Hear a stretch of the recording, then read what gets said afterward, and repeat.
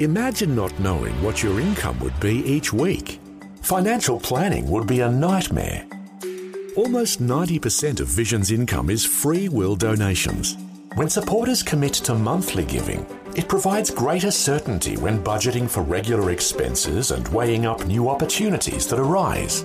Knowing we can rely on regular gifts each month takes some of the guesswork out of operating a faith ministry. Monthly givers who share our mission are called Visionary Extra Mile Partners. And right now, you're invited to join this growing group of faithful supporters. The amount of your tax-deductible monthly gift is completely up to you. What is most important is knowing that you are standing with us to reach Australia for the gospel. Click the banner at vision.org.au or in the Vision app to find out more about becoming a Visionary Extra Mile partner. It only takes a few minutes, but will have an eternal impact. Vision. Audio on demand from Vision Christian Media. There are not all that many harder taskmasters in life than money. Money can become as addictive as heroin, and when that happens, our whole life becomes consumed with the desire to have more. And the more we have, the more we discover that money simply cannot fill that deep void within.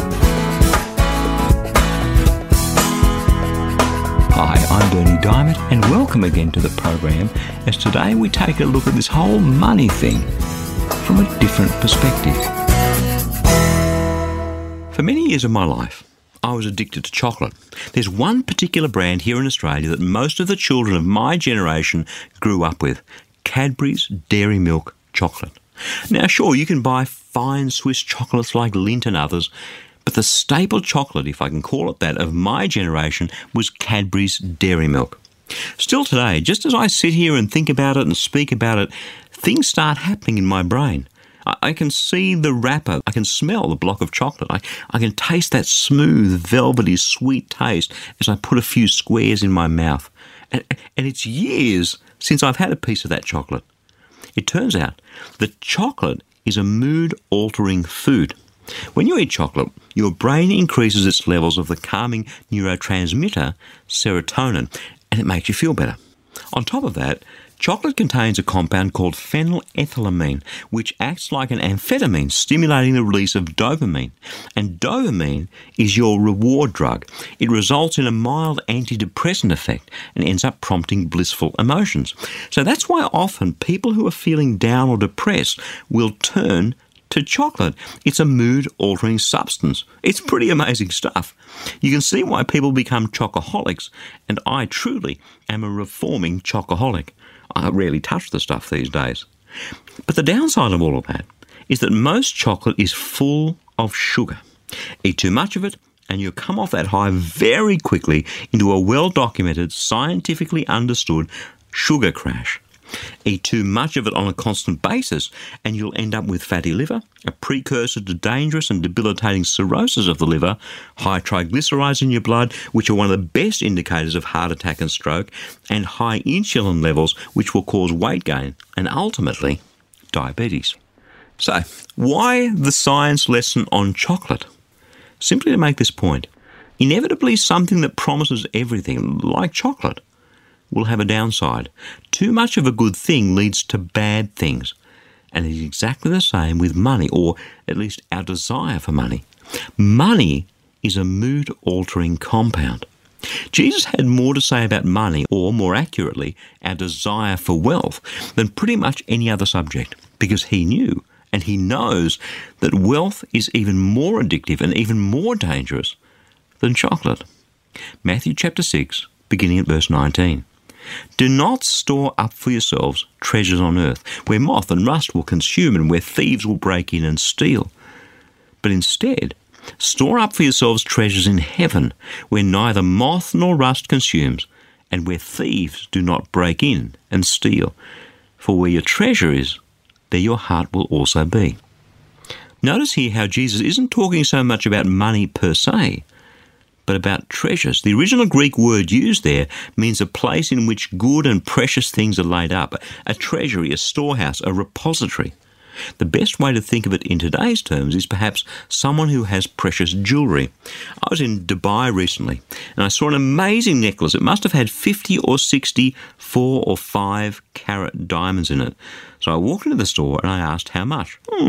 About $5.8 million US. Now, if you owned that necklace, I'm sure you'd have a safe in your house and you'd keep it locked away in that safe. So that safe would be your treasury, the place where you protect your wealth. And so Jesus is using that picture here, not to talk about the necklace itself, not to talk about the money itself, but our attitude towards it. When our money becomes our treasure, it becomes something that we protect. Our life starts to revolve around it, and so your heart becomes tied up with it. And when your heart starts to crave for it, you want more and more, just like the Cadbury's Dairy Milk chocolate I was talking about before. So why is this a problem? Surely there's nothing inherently bad about money. No, not at all. The problem comes when our desire for money turns our heart away from God and towards the pursuit of wealth. I personally have been there. I've got the t-shirt, and let me tell you, it wasn't a pretty time in my life. In fact, it almost led to my complete ruin and destruction. God loves you. God loves me, and He wants the best for us. His very best for us is Jesus. But wherever your treasure is, there your heart will also be. So in other words, you start storing up treasures for yourself in your heart, and your heart will grow hard and cold and strong like the metal of that safe to protect your treasures. And that's why the very next thing that Jesus said on this is also true. Matthew chapter 6, verse 24, no one can serve two masters. For a slave will either hate the one and love the other, or be devoted to the one and despise the other. You cannot serve both God and wealth. In other words, you can't be a dog with two masters, because if one says stay and the other says go, which one are you going to obey? You cannot serve both God and wealth at the same time. Interesting again here, Jesus doesn't use the word money. Instead, He talks about wealth. The Aramaic word is mammon, which means, again, treasure or riches or storehouse. It carries with it the sense that the money has become more than just money, but instead it's more like an idol, wealth personified, if you will. In other words, the problem isn't the money. It's our desire for the money, because the desire ends up being the guiding force of your life. You see the problem. You can't be a dog with two masters. You'll either serve the one or the other, but not both. So money ends up supplanting God in your life, and there are consequences to that. 1 Timothy chapter 6, verses 9 and 10. Those who want to be rich fall into temptation, and they're trapped by many senseless and harmful desires that plunge people into ruin and destruction. For the love of money is the root of all kinds of evil, and in their eagerness to be rich, some have wandered away from their faith and pierced themselves with many pains. Speaking as someone who used to want to be rich, I can tell you that my desires were indeed harmful, that I was indeed plunged into ruin and destruction. I was indeed pierced with many pains, to the point where I almost took my own life, all for the love of money. The thing with chocoholics is that they don't want to own up to their addiction.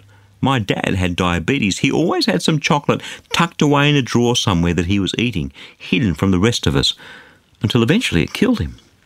And the thing with moneyholics, wealthholics, is that it's exactly the same. Money is such a good thing that we kid ourselves, we delude ourselves, and we go on pursuing it to our own destruction. Right in the middle of His teaching about wealth and the desire for it, Jesus said this, the eye is the lamp of the body. So if your eye is healthy, your whole body will be full of light. But if your eye is unhealthy, your whole body will be full of darkness. If then the light in you is darkness, how great is the darkness? What He's talking about is self-delusion. So I'm going to put a challenge here before you right now. Is your desire for wealth drawing you away from God and ruining your life? Does retail therapy give you that dopamine hit and make you feel better? Are you deluding yourself, kidding yourself, telling yourself you don't have a problem, but really you're hiding this nasty little secret in your heart? A heart, by the way, which is starting to grow hard and cold towards God. Is that what's happening in your life?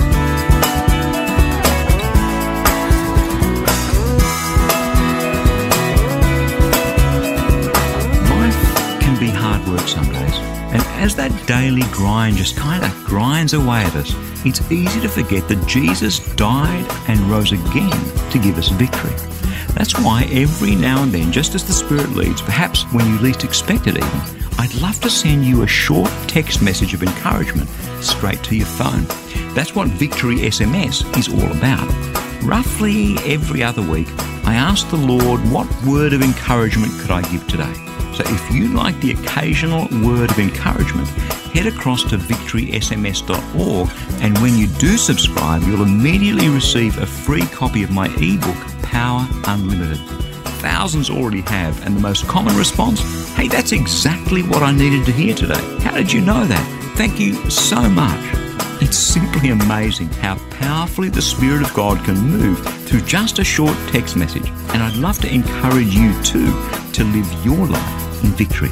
Again, that web address is victorysms.org. I'm Bernie Diamond. I'll catch you again same time Monday with a different perspective.